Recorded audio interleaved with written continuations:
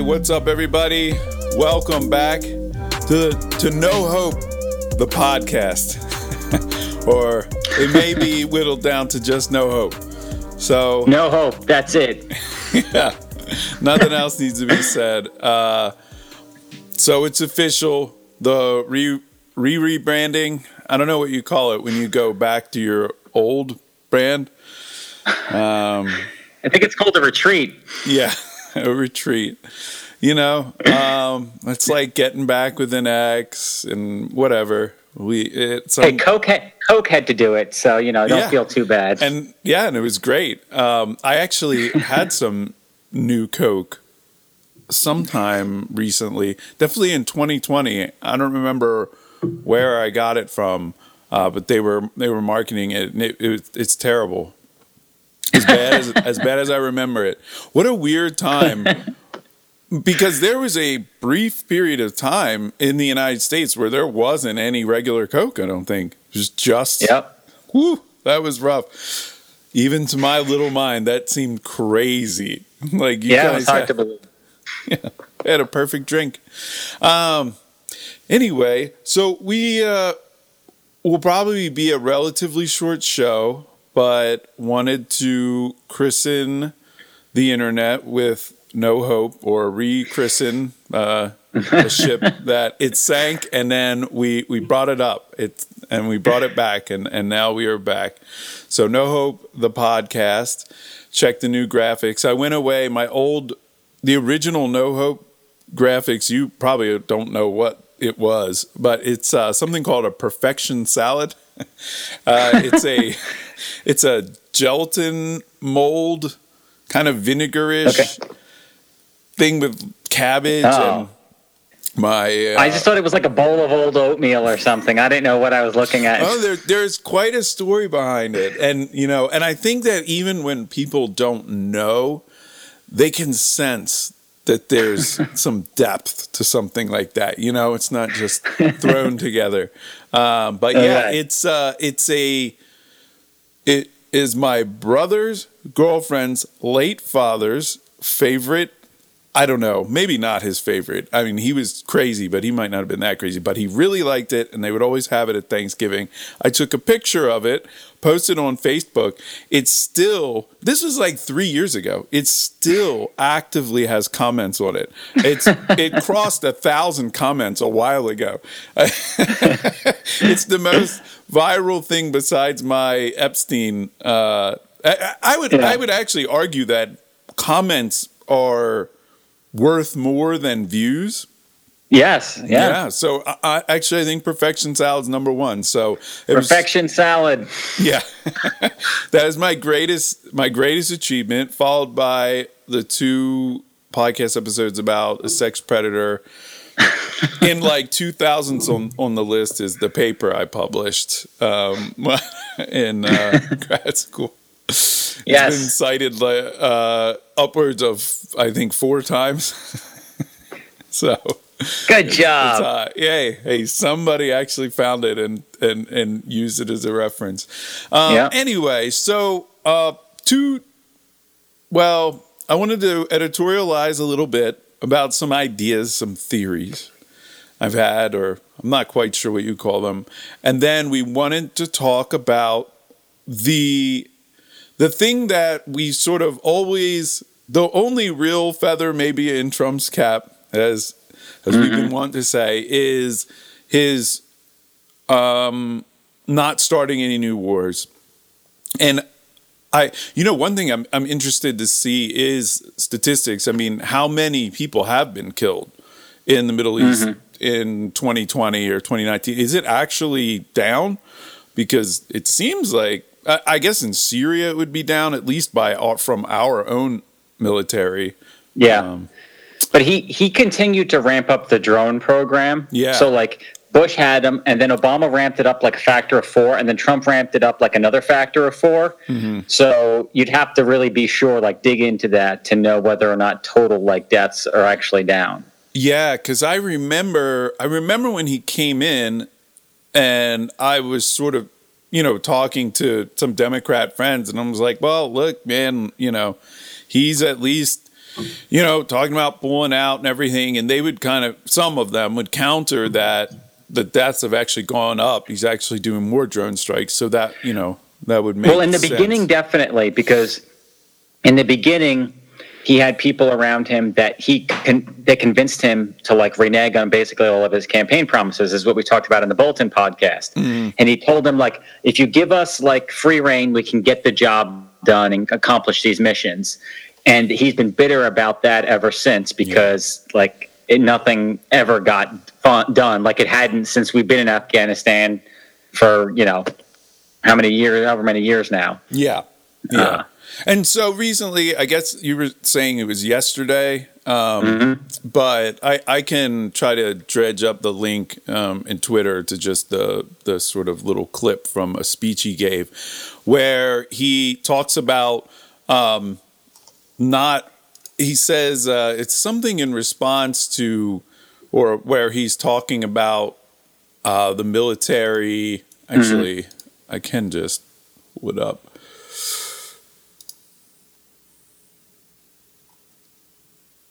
This is weird.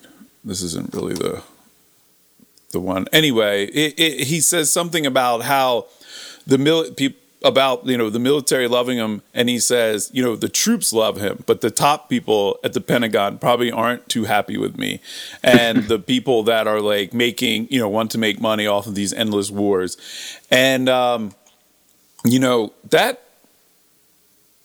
is pretty.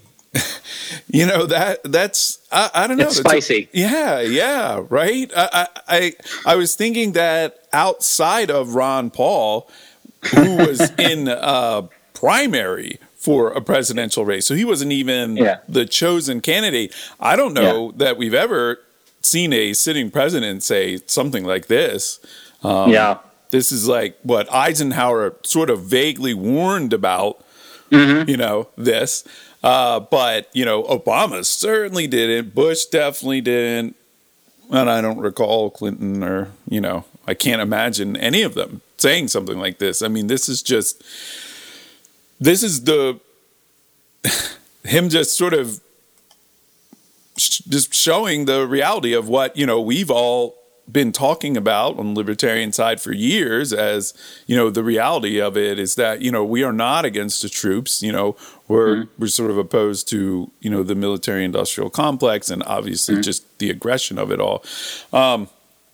So that is the other thing. We had a little article that we kind of go through about it. I mean, that's basically the whole story, but apparently maybe there is a little bit more.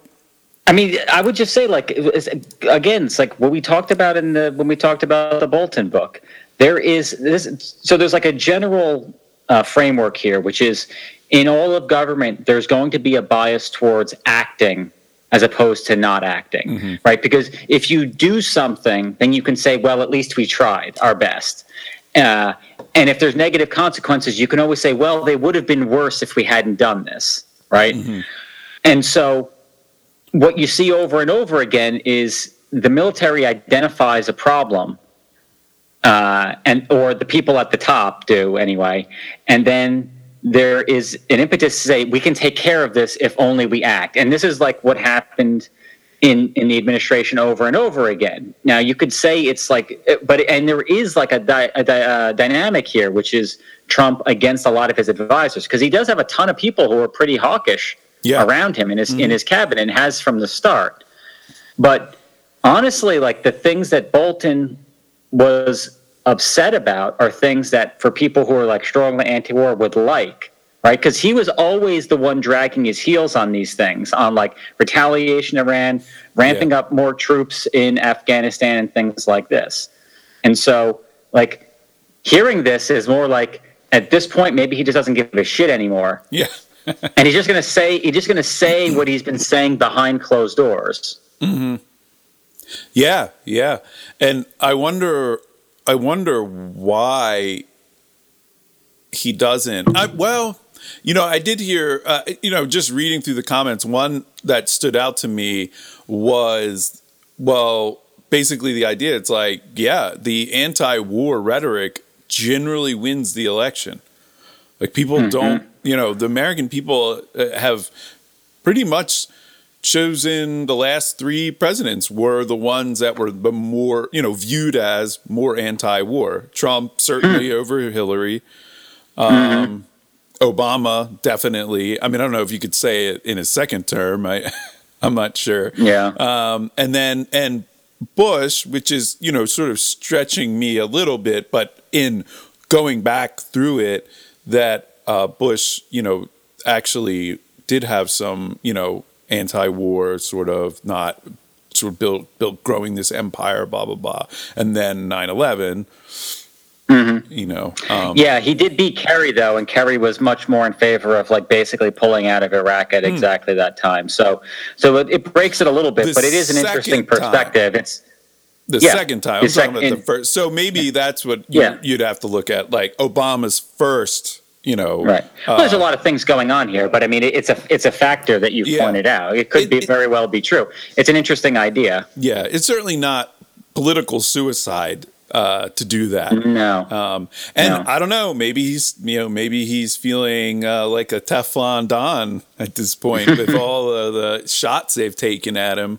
But who knows? So we'll talk about that article a little bit. And so there was a couple of things I wanted to say about kind of around the Black Lives Matter, and and I've talked about it a little bit in the video episode and our last episode, and just one was basically like why I'm not behind the defund the police, because it's not about smaller government. It's about moving, money around. And I think it is making things less local and more federal. So I think, I'm not even just neutral. I mean, I guess you could say I'm more of a complex person than just like smaller or bigger government isn't the only gauge that I can look at. But it is an important one. And, and my spidey senses were tingling on that from the beginning. And, I think whatever they come out with is just going to be worse. And I think it's probably going to be bigger government, because to do the same type of policing or, whatever, to do all the same services that a local police department does in the hands of the state or the federal government is going to cost far more money for them to pull it off. They're just going to need more resources to manage it. It's a, bureaucratic nightmare. But anyway, I was thinking of another thing that's been in my head, and I kind of keep forgetting to bring it up. But another example is, when they talk about, you're 7%, only 7% of the rioters, right? Some made up thing, are violent. 93% of the riots are peaceful. It's like, yeah, whatever. But if there was some group, that was opposed to the Iraq war, and they were, going around a restaurant and harassing people at the tables and, destroying businesses and even sometimes killing people in the streets, like I would disavow that. And in no way would that be implying that I am for the war in Iraq. Right. That is, it's very, very separate. And I think that this is another sort of tool that we can use, to keep it straight. That, I saw somebody else post like, they made some comment about something that was somewhat pro-black. And somebody else like pointed out as if it was hypocritical to not be supporting the Black Lives Matter, but yet have some sort of pro-black view, and it's like, no, I mean, and a friend at work had posted something about that, about, the issues and blah, blah, blah, and Black Lives Matter. This is like the issue. I don't even remember the specifics of it. And my response was like, look, man, like Black Lives Matter does not have a monopoly on this issue. It is it is like Black Lives Matter is something more complex than that. It's something like an issue with a proposed solution, an action. And while I can see the same problem, It's like, with Bernie Sanders. I mean, sometimes Bernie Sanders points out, like, yeah, I think that there are some issues with these, big corporations and stuff in the United States. But I am, 100% almost opposed to his proposed solutions. And Right. I think it's similar. So these are just things I like to kind of use as tools to sort of keep in my head so I don't get like pulled into, I don't know, almost. Well, there's believing. a language game that's just being played here. Yeah. They put a specific label on the organization. They do terrible things, and then when you oppose those things and say so, they say, "Oh, Antifa is beating up people and smashing cars. I hate that. That shouldn't be done." Well, you pro-fascist? Yes. It's imbecilic. Oh, BLM is chasing people out of restaurants. Like, that's not right. These people are completely unrelated. Don't Black Lives Matter? It's like one has nothing to do with the other. Right. Yeah. Yeah. It's argumentation for morons, and it's just like, at this point, I have no interest in even like discussing it. If you're that dumb that you can't see the difference between like recognizing like particular issues that may need to be addressed and the tactics being used to draw attention to those issues, then you're stupid. Yeah. But that's a lot of people. And I know. And I think. And what? Yeah. So it's just like I try to help some people. If I know the person personally, I'll try to fix their brain. I will say that. But like, I mean, ostensibly, that's the point of this podcast, I think, is to try I love all of the listeners. Yeah.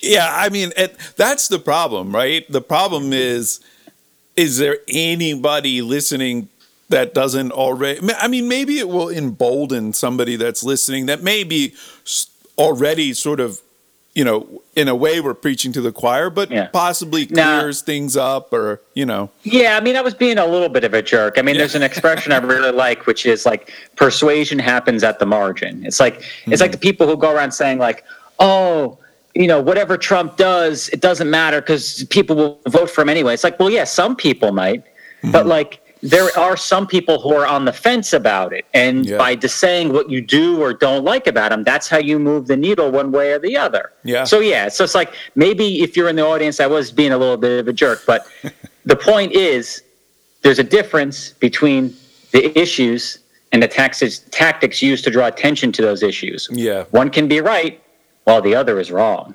Right. Yeah. And, I mean, and, I feel like stupid sort of means kind of less intelligent than the average, right? But in this, I think that it particularly means whatever level of intelligence or experience or whatever to get that you get duped by this. So it could be anywhere. It could be the lower end of the bell curve, or it could be most of the bell curve. Because there's a lot of smart people who behave this way. It's like some combination of like extremely online and extremely angry. Yeah, it makes people stupid, and they're not in general. Yeah. You have the best way, and this is like why like science fiction can be good sometimes, right? Because it has these issues in it, but it takes them out of like the context that's familiar, and so it lets people like analyze them like away from their passions. Yeah,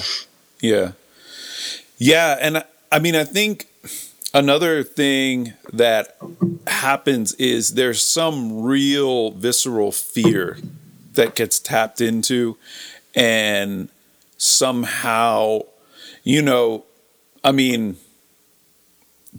For me, right, you could look at something like inflation tapping that. Because in my mind, I just fast forward, oh my God, it's going to be hyperinflation in Zimbabwe or something. And, these people, and it doesn't have to be based in reality either, like just they, regardless of, what they think, they just look at, well, yeah, this stuff is bad, but they're fighting against, this super awful thing. Right. The new Nazis that are, whatever, the new Right. rise of the KKK, which, as far as I know, is just completely not happening.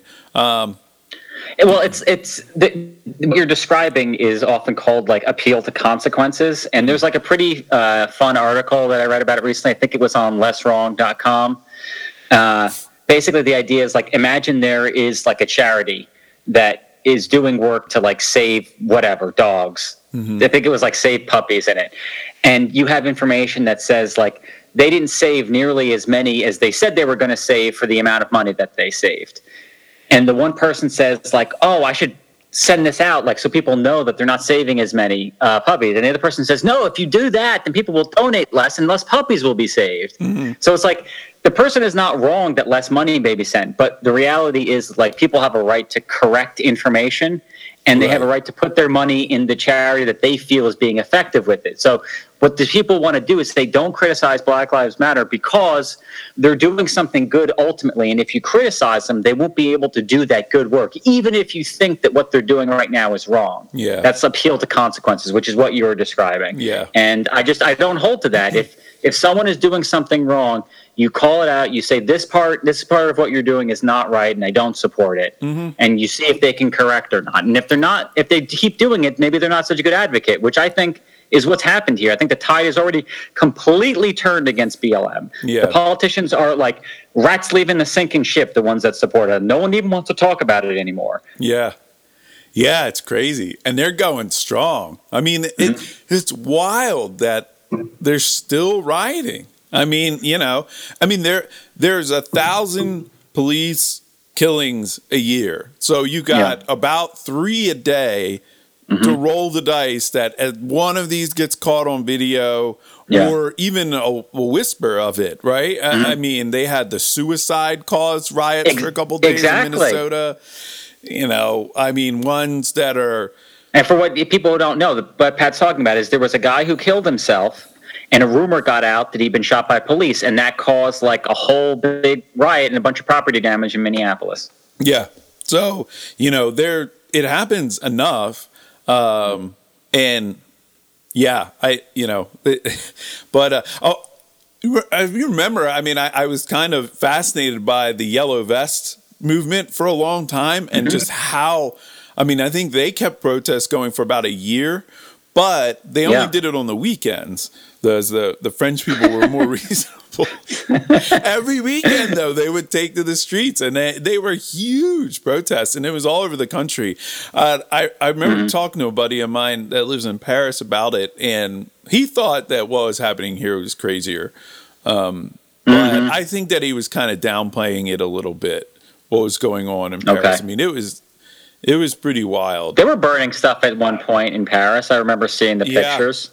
Yeah, to some extent. Yeah. I don't think it was the level of destruction that was here. And then, you know, and what's going on in Portland, I mean, they've, I think, crossed 100 straight days of protesting every night. I don't know if it's stopped yet or just recently or anyway. I'm not sure which country is going to wind up with the record for the longest, craziest protest. I don't know.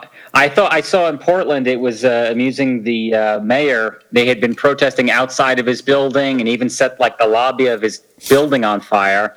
And he announced that he was moving because it wasn't fair to his neighbors. It's like, well, that's great for you, buddy. You get to move. What about the people who are in the neighborhoods where this shit is happening every night? Right. They don't get to move.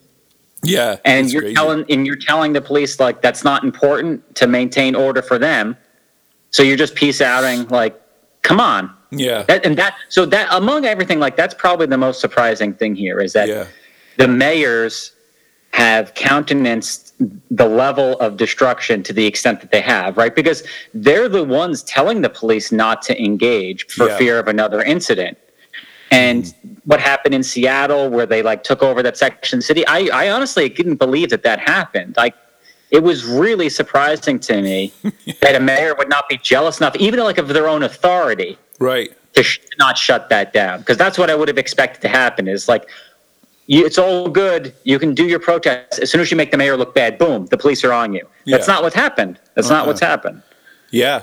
Yeah, it's wild. It's interesting that the that the rioters are going after the mayor in Portland so hard when it's like, look, this is easily the most friendly mayor you're ever going to get to your cause. I mean, but that's where this stuff is happening, and the university too. Like, is there any more environment in which you would expect there to be less like systemic racism and like overt like racist opinions? Is like in a modern American university. I would say like you would be hard pressed to find another place. Yeah, and yet that's where these sorts of demands are the strongest. That the professors come out and say like we're a hotbed of systemic racism. Yeah. So there's something else going on here, like that. Where the protests are happening and is not related to the amount of bad stuff that's happening in those areas. Yeah. Sure, like a particular riot can be tied to like a particular shooting, but like if you look at some average over some extended period of time, there doesn't seem to be a relationship between the two. Yeah. Yeah. Yeah, I guess it's just where they get the least pushback. You know, certainly the cities, and that's my guess. Yeah. I mean, again, we've said it, or I've said it a number of times. I mean, it's hysterical that Portland has somehow become the focus of this. I mean, it is like the whitest city in America. Yeah. It's ridiculous. I mean, I feel like when I see a video that there's anywhere more than one black person in a protest or riot in Portland, like I feel like this is where George Soros is like spending his money to fly people from, you know, Oakland up there or something, or Atlanta, or you know what I mean. I mean, I've been to Portland several times. I've spent, you know, a couple of weeks at a time there, and working there. I mean, dude, it is so white. I was there last year, and I mean, my observation would be the same as yours. I'm not an expert on the city. Right, yeah, and I mean, I don't know. Looking at it, it's certainly way above. I want to say it was something like 90% or something. I remember looking at it, but and then you know, Seattle, I felt is more diverse, but I thought it was more diverse with Asians and Indians and, you know, people from India, not American Indians. You know, it seemed a bit more and just seemed more of a regular city. I don't know. Possibly there were more African Americans there too, but it certainly. But they have extremely left wing like policies, like social policies there. Like if you told me to name one city, I would say it's like Seattle is number one, like maybe even above San Francisco or something like that. Yeah. They had like the high minimum wages almost before anyone. And, policies of that nature. I can't really rattle off very many of them, but the minimum wage and it was the like the minimum wage for waiters and stuff too. I remember I was there one time and that was a whole thing. Like you don't really tip, I guess, anymore, or you know, this person's getting like $15 an hour serving you. So it's a totally different you know situation than you know what basically any other city in the United States. But yeah, anyway, it's amusing. Or I guess in a sad way, but not amusing like a good comedy. Maybe all good comedy has a little bit of a sad thread running through it. So it's our real life tragedies. So another thing I wanted to say about this was kind of connected to the causes. And, you know, and I've said, yes, you know, for sure, you know, I mean, I would say it's objectively true that black people are disproportionately killed by police. And to me, you know, then the sort of BLM explanation doesn't really hold water very much to me.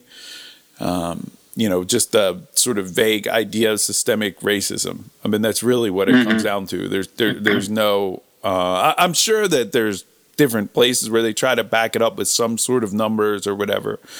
But I know that you pushed back on this a little bit at one point. If I recall, I think you were more just sort of wondering and just saying, is there really a correlation? Is there really a correlation between, cities that have a lot of violence by African Americans and then also a lot of these police killings versus, of African Americans or whatever. But I thought of it too, and this certainly is just anecdotal, but I think it kind of crystallized, at least in my mind, what I'm thinking about when I'm saying this. And there was a recent video, these cops they were in some sort of projects. I forget which city it was. And it's a body cam footage, and the police officer sort of has his gun drawn and is like running through. And number one, it's tense. I mean, it is, it really is one of those videos that I think if you have some humanity, you know what I mean? And this is something that I think as libertarians, it's like, yes, as much as we're opposed to the state, I mean, in any given moment, you have to, realize this is like a human being, and whatever choices or events or policies led to them being there, like this guy is looking around. I mean, he's by himself. It's not like there's 20 cops around him. It's him. He's got his firearm, his sidearm, and apparently there's some guy running around, or maybe multiple people with firearms. And I guess they had shot somebody or something. Otherwise, I'm not sure why they would be there in the first place. And anyway, so you go, and then he runs into another cop, and they're sort of talking and, whatever. And then at some point, like the kid with the gun comes like tearing around the corner at him, and he just shoots the kid and lays him out. And, what they say in the video, they're saying that, I think the kid was like throwing the gun or whatever. And it's like, well, I don't know. But my point isn't really to go through, that part of it, but how, if African Americans are committing more than 50% of the homicides in the United States, I would assume that type of scenario occurs, much disproportionately often for African Americans. So, I think that's kind of like what I'm getting at. And then to me, I think that, now you got to kind of go the other way. It's like, okay, so now like a real legit, like racist person, like KKK or whatever, I guess that, or Nazi, or they're trying to make, they would be, and mind you, like, I have never met somebody that has ever tried to make this type of argument to me. Like I have met, I don't know, countless people, tons of people I've known growing up in school. I see them on Facebook, people I went to college with, I went to grad school with, I work with, whatever it is, all parts of life, have made this other argument, are buying this argument that the cops are racist and that's why they're killing black people.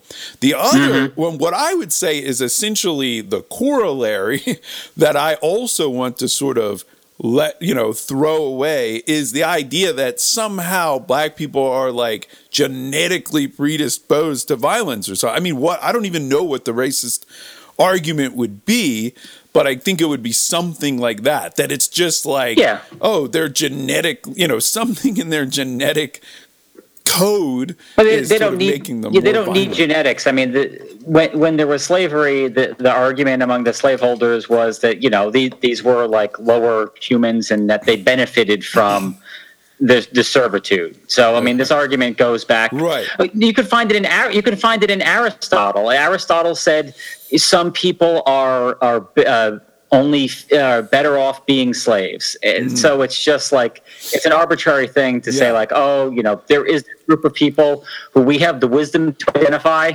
Right. That should be servants to the higher ones, which we also have the wisdom to identify. So it's like, it's pretty obvious where this logic breaks down pretty early. And to a libertarian, it's like so nakedly like, I will want to control you, that it's just like, you don't have to worry about ever falling for it. But right.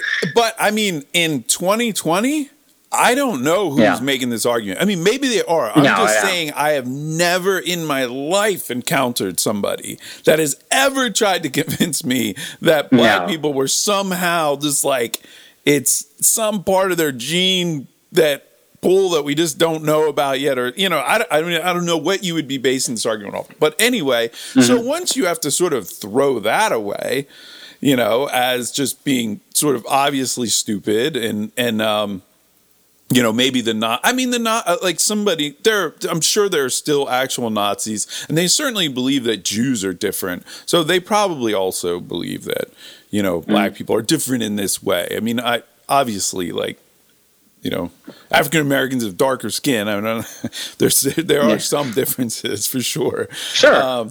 But, you know, I don't know that there's much credence to anything like this, you know. And then when you just look at the sort of nurture part of the nature versus nurture that, you know, the African American community at large has been through for the last 400 years in the United States, like they've just kind of had the boot on their neck, and it's really tough. But anyway, I mean, in recent times, as we've said a number of times, is the war on drugs is what I sort of focus on. I mean, if there was one and then, you know, kind of welfare state, those two things are the legislation that, while not codified, while the racism isn't codified into the letter of the law, but the effect is. And we talked about with crack cocaine being like a very kind of stark example of it, that, you know, the penalties for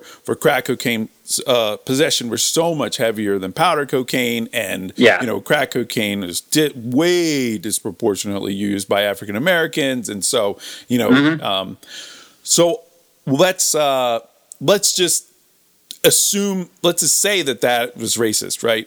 So it depends. So this is the question. This is what, like, the word can mean so many different things. Oh, yeah. Some people mean it in terms of like disparate impact, which in the case of like the crack cocaine distinction is like a fact. Which is kind of where I'm going. Disparately impacted, or is it the intent? Are we talking about? So this is where I'm going, because I mean, possibly the intent, but that becomes, I don't know. I mean, you're going to have to just like catch some audio clip where whoever enacted it was just like, hey, man, we're going to make it. Fuck them blacks. We're going to make crack really bad. And, you know, and right, it could happen, but I don't know how to do it. But what I would say is that, and this is a very new sort of twist on an old idea, I guess. So, you know, bear with me. We'll see if we can get through this together. I think that this is a very natural outgrowth of democracy. When you pass a law that disproportionately affects a minority, the minority basically, by definition, doesn't have much of a voice. And so they're going to depend on the goodwill of the majority to just notice that, oh, man, like African Americans are really getting locked up a lot. But they're not, but, you know, the white America that's snorting the powder cocaine and their relatives are snorting it, they're not seeing this. And it's kind of away from them, and so it's just like allowed to fester and fester, and essentially it's just the you know, the tyranny of the majority. So I think that is, democracy is racist. Well, you know, yes. I mean, insofar as the people have the capacity to do that, I mean, that's just like, you're basically just restating the oldest joke about democracy. It's, you know, two wolves and a sheep voting who's for dinner. Right. Yeah. But what I would say is it's not even, I guess in the case, this is what I would say. In the case of like your example for the crack, the argument that is made, even if it's only in the back of the mind of the elites, is crack is destroying these neighborhoods. These people can't be trusted with the responsibility to decide for themselves whether or not using these drugs are good or bad. We, the elites, can decide. As a high-priced lawyer, I know how to handle my cocaine. So I should be allowed to, but it's really, I'm doing these other things for their benefit. I'm restricting their freedoms for their benefit. Yeah. It's the same thing. It's always the same thing. So the point These people need our help, Pat. What don't you understand? They're unable to manage their affairs without the state. The point I'm getting at is is that I think it's even a little more, it's more benign than all that. And that the problem is the democracy itself, is that nobody has to actually be racist. Nobody has to even be behaving like an elite. You just, once you have a bad law passed and you don't, like, you know, there's so much you don't see the consequences of it. That this type of thing can happen, like kind of relatively innocently. Is sort of my point. Is that to sort of blame systemic racism or something? I mean, I think that this can look a hell of a lot like systemic racism. You know what I mean? But I think that you know, you can really just you could kind of just pin it on, it's just human nature. I remember again the first Austrian book I read was by Hayek, called Constitution of Liberty, a very not famous one of his works, but it's a big old tome. And in there, he talks about charity and how, you know, like charity has to be local because it's just human nature. People can't really care about people that they're not around, you know, to some extent. I mean, I feel like I spend so much energy to care about what's happening in the Middle East, you know? Right. But it's still, you know, a fraction compared to what I'm feeling about my, you know, family or neighborhood or things that I see around me, you know? Like, this has been discussed by philosophers for a long time. I can't remember which one it was, but he gave the example. He says, you know, if an English gentleman is reading the newspaper and he turns the page and he sees 300 people killed in an earthquake in Sumatra, he says, "Oh, that's a tragedy," and he turns the page. And then if he should find out 5 minutes later that tomorrow the little end of his pinky finger will be cut off, he's sent into a panic. Yeah, you know, that's human nature, and you know, a lot of people like Singer is like a pretty famous philosopher that talks about these issues a lot, you know, where if you walk past a pond and a child is drowning, you would be a monster if you didn't like jump in immediately and save them. Yeah. But like by giving up some of your money, maybe to like a charity somewhere, you might be able to save someone in a faraway country. Like you don't feel compelled to do that in the way you feel to jump into that pond. Yeah. So what you're saying is of course 100% true, and has, you know, been remarked for a very long time. Yeah, but people aren't bringing it up now. I mean, I guess nobody cares.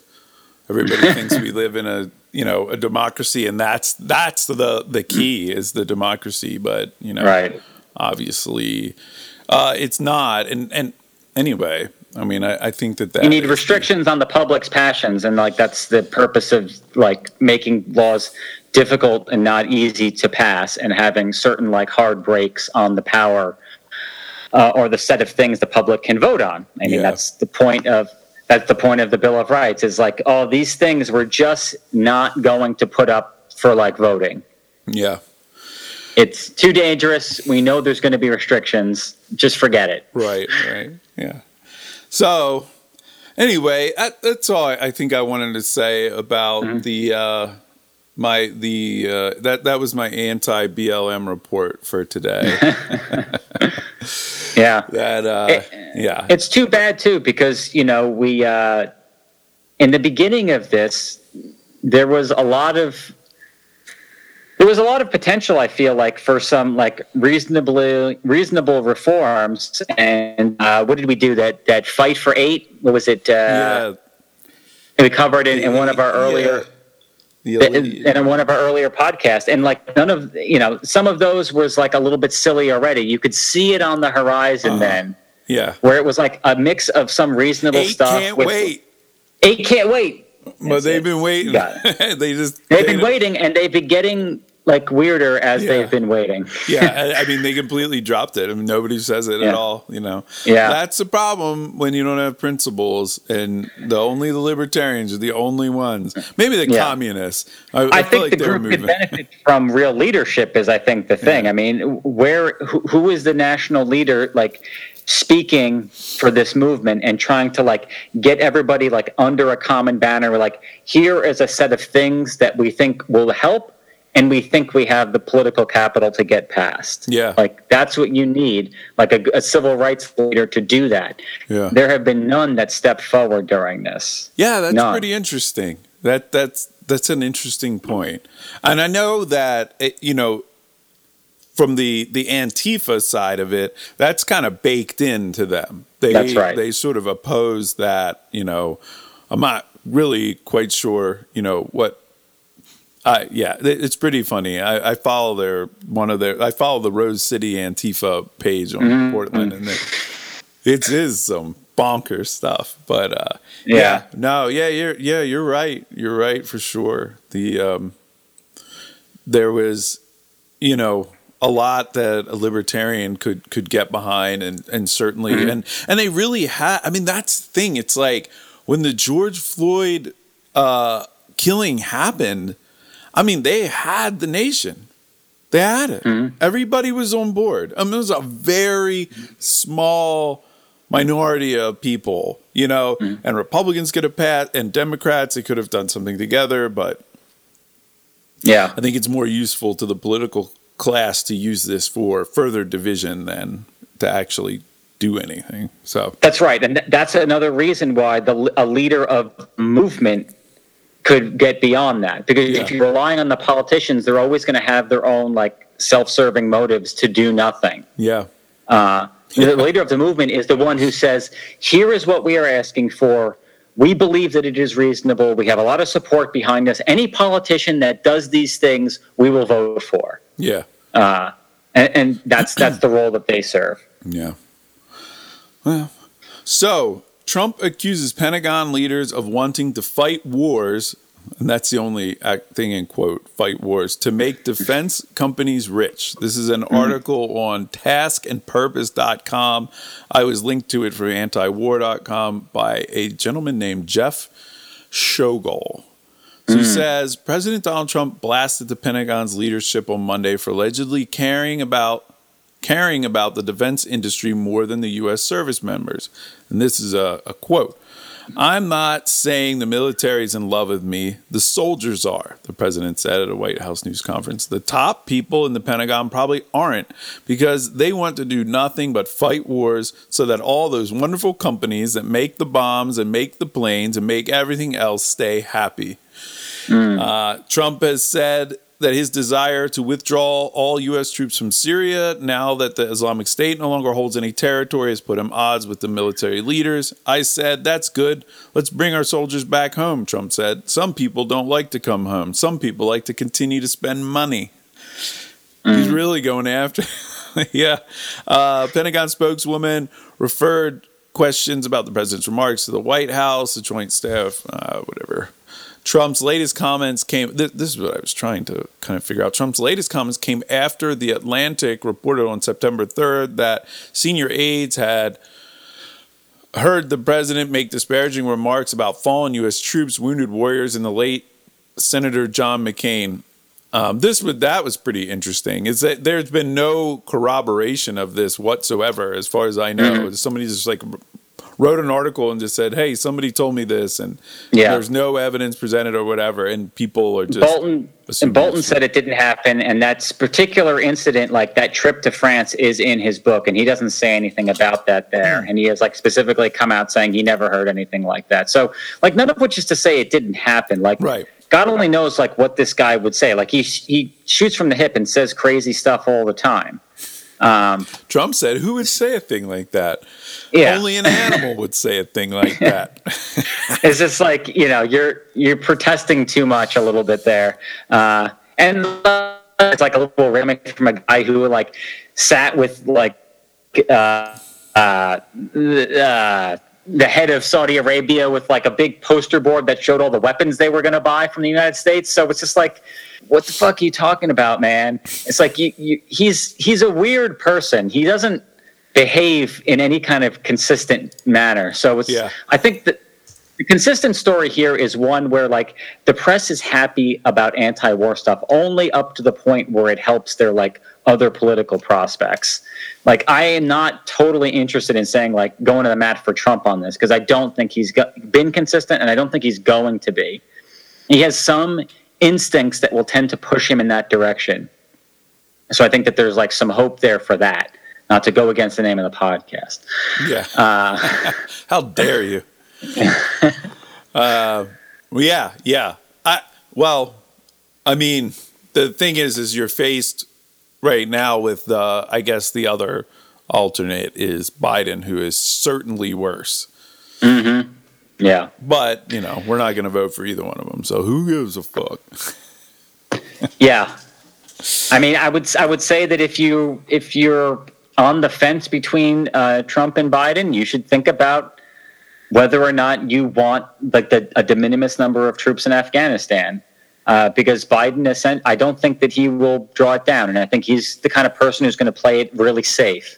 Yeah, he's definitely not. He's definitely the kind of person who's not going to take a lot of risks. Yeah, and so he's going to be guided a lot by like whatever the people around him say. So like, if you think Trump's full of it here, and you think people in the military would never propose a military solution unless there was no other option, I think you're a lunatic. Go ahead and go with Biden, but if you want a chance to see like a chance of some break, I'm not telling you it's going to happen, because that would be crazy. Yeah. Yeah.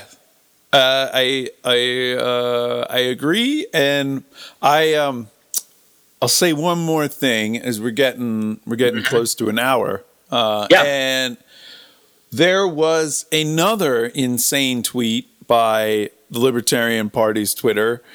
I think I may have sent it to you, but they actually deleted it. Oh, yeah. Go ahead.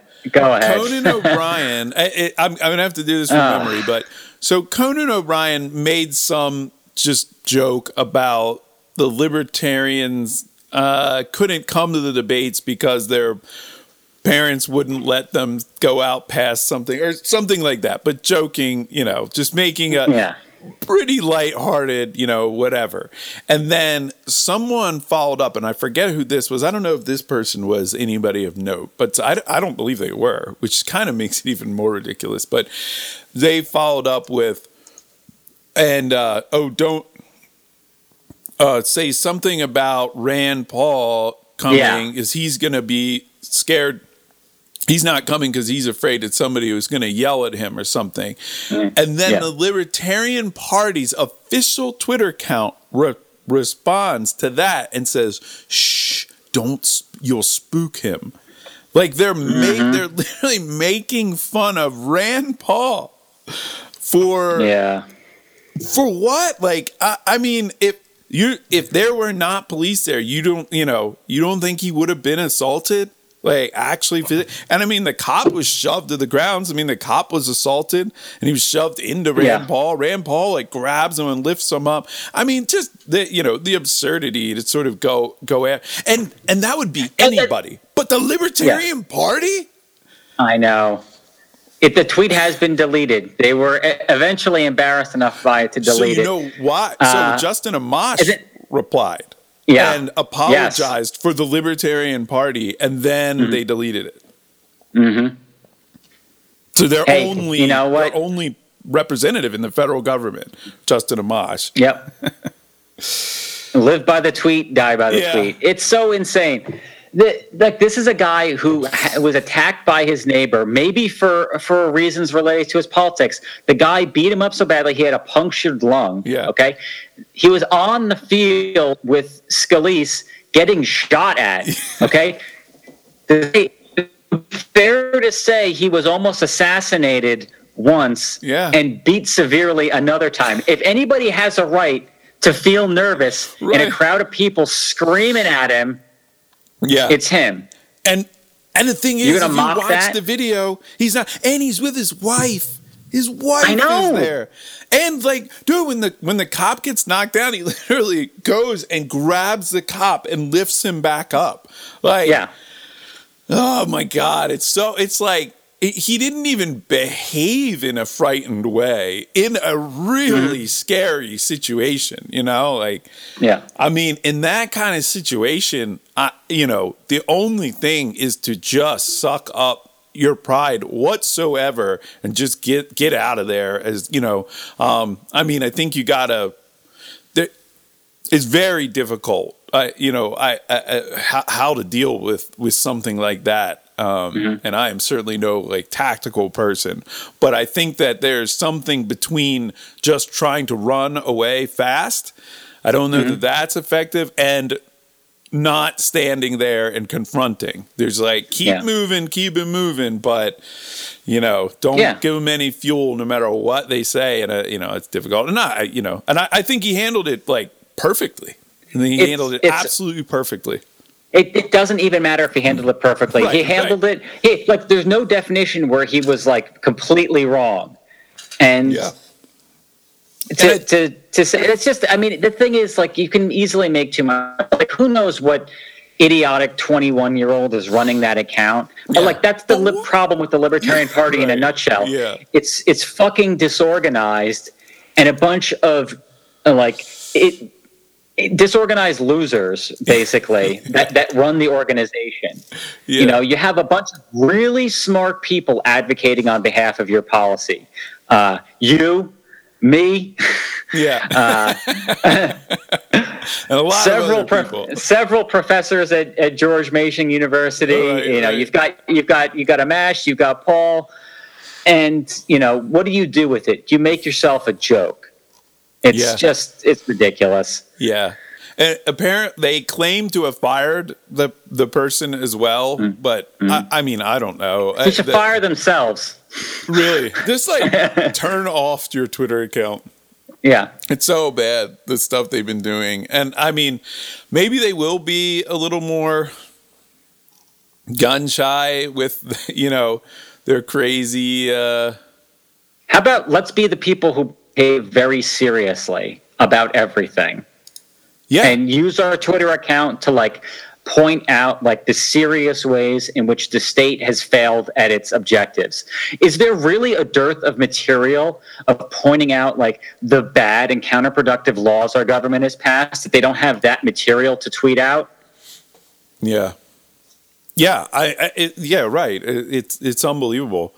I mean, there's so much fodder. And I mean, in a lot of ways, you know, it's like they're letting, I mean, there's still all this fighting in the Middle East, and the Fed is going bananas with printing money right now. You know, the two real core things, and the war on drugs, you know, and the thing is Jo Jorgensen takes, you know, if you listen to her talk, I mean, she says like the right thing. Like she obviously, I mean, she knows what she's talking about. She's just like, we're the party that actually has the solutions. You know, the Democrats, you know, they're you know, whatever, they can scream and yell all this stuff, but they're not actually proposing actual solutions. And that was sort of, she thinks she can win them over, you know, with this or whatever. And that's great. I mean, it's not like she's proposing something ridiculous, but I just feel like she sort of sits back and says things, and the Libertarian Party, you know, when they say things, it's like they kind of stay within the established rhetoric. So you can't actually tell them apart. Yeah. You know, they don't come out and say, you know, like whatever it is, you know, just like you don't have to say all this rhetoric. You just say, you know, we want to end the war on drugs. We want to end qualified immunity. I mean, I don't know if they're going to be so as bold as to come out against the welfare state right now. Right. But, they should. I mean, it's like so, diametrically opposed to the Libertarian Party's, underlying philosophy. They Right. should be freaking out about the welfare state every single day. And, but with all this, with Trump as wild as he is and all these Black Lives Matter stuff, I feel like they get snowed over and they spend more time with it. They're at least talking about Snowden and stuff now. So who knows? I mean, maybe you're right. And they're just, they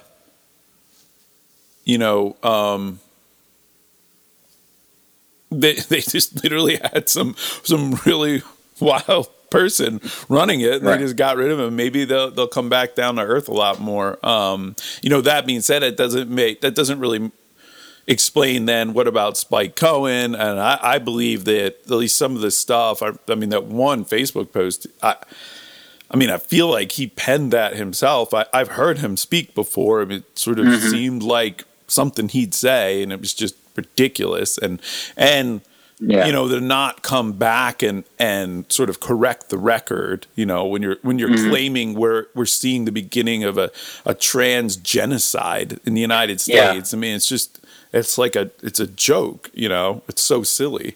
And that's our vice presidential candidate, and a vast improvement over the, Bill Weld. I mean, Spike Cohen is smart. He when I heard him talk, he really, I really liked pretty much everything until he got kind of off on the social justice warrior stuff. So anyway, it's hard. These guys are not like, they don't have huge staffs. They're just kind of doing what they can out there, and there's going to be a lot more missteps. And that's the whole thing, is that, like, insofar as they have any presence at all, it's going to be when they make a mistake. Yeah. And they're going to make a lot of mistakes because they don't have a big staff. Like, what is the one thing that everybody remembers about Gary Johnson? Like, the Aleppo thing, right?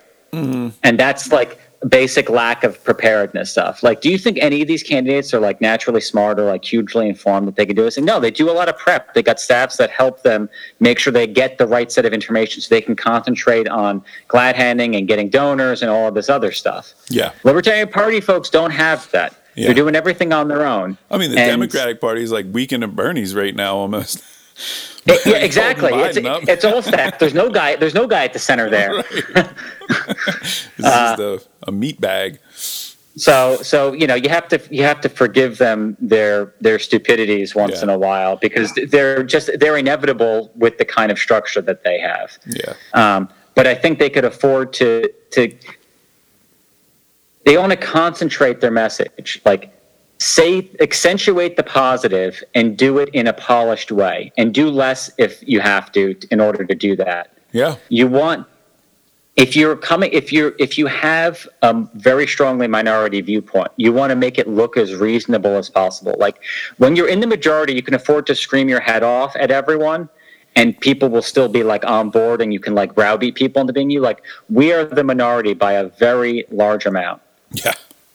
The way that I have convinced people is by keeping my head when they're going nuts, and being armed with like the facts needed to convince the people who are on the margin. And you do that year by year and decade by decade. Yeah.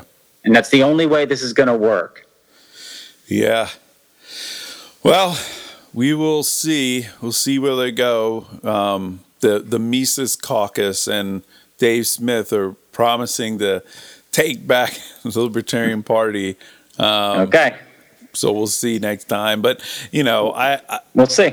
It is one thing I will say is where I felt a little bit sympathetic with some of the, left libertarians that I've heard is I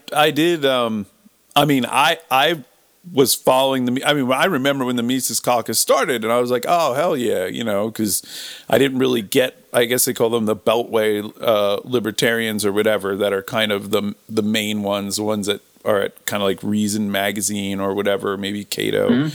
And that you would assume are the ones that are really supporting this sort of Johnson Weld type of thing. But at some point on Facebook, I just like unfollowed them because they were just so annoying. The Mises Caucus and honestly, like it's just all the infighting stuff. It's like, man, like I just don't care. Like I don't care. I know what I think, and I know, you know what I mean. Like it's not that big a deal. Like, I'm probably just going to vote for Joe Jorgensen no matter how much dumb stuff the Libertarian Party posts or, at this point, I mean, what else are you going to do? I mean, it's either that or just not vote, you know what I mean? And I feel like, well, I might as well. Unless, if I was in a swing state, I may honestly consider voting for Trump. Mm-hmm. I don't know. I don't. I think the only thing that could make me do that is if he pardons Snowden. I would consider it then. But that's the only thing. He may, he's one for the dramatic. So we'll see. Mm-hmm. We'll see. Maybe he'll pull that out. Maybe late October or something. Could be. Bring Snowden out on stage with him. He'll have a. Hey man, that could do it for me. I'm telling you. Yeah. The real threats to our liberty, I think, are in that corner of our government long term. Shadowgate. Yeah, you're into that. Shadowgate. Except not Alex Jones. not the crazy fake Millie stuff. Weaver, the actual stuff Tory that we have the PowerPoint slides for. Man. I think you're big. You're the Shadowgate guy. That's what you're known as. Cool. All right. Well, let's wrap it up there. Yeah. Hope everybody enjoyed it, and we will be back on soon.